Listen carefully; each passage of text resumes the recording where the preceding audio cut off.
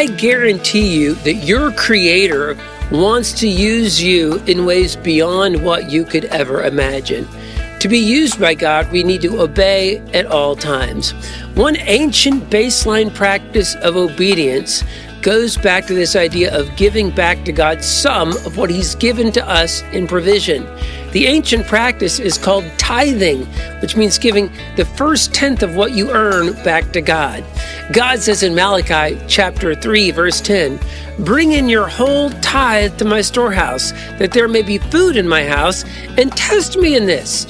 See if I will not throw open the floodgates of heaven and pour out so much blessing that you don't have room enough to store it." If you've never started tithing your income back to God, I can't recommend it highly enough.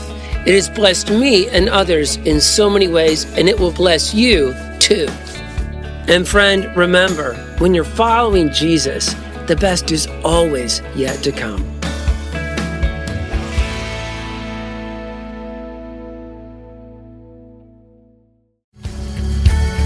Thank you for listening to our podcast. Be sure to subscribe so that you can be notified of our most recent content.